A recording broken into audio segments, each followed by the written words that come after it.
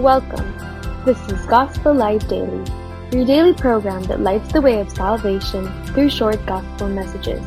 It's a good day because we have good news for you. Everywhere we look, if we have eyes to see, design leaps out and stares at us in the face.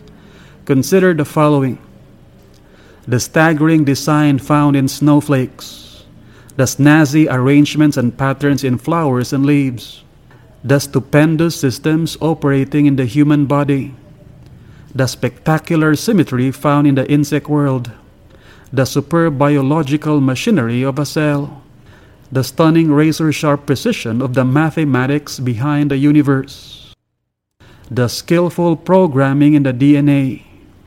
If your life has been a mess and screwed up by sin, if it has been nothing but a moral mayhem and a spiritual shamble, it's always like that without God in your life, come to Christ. God is a God of order and design. He can give your life meaning, purpose, and design. Come to Him through Christ, repenting and trusting in Him and His death on the cross for your salvation. And this has been Gospel Light Daily. We pray that God who commanded, "Let there be light," has shone in your hearts.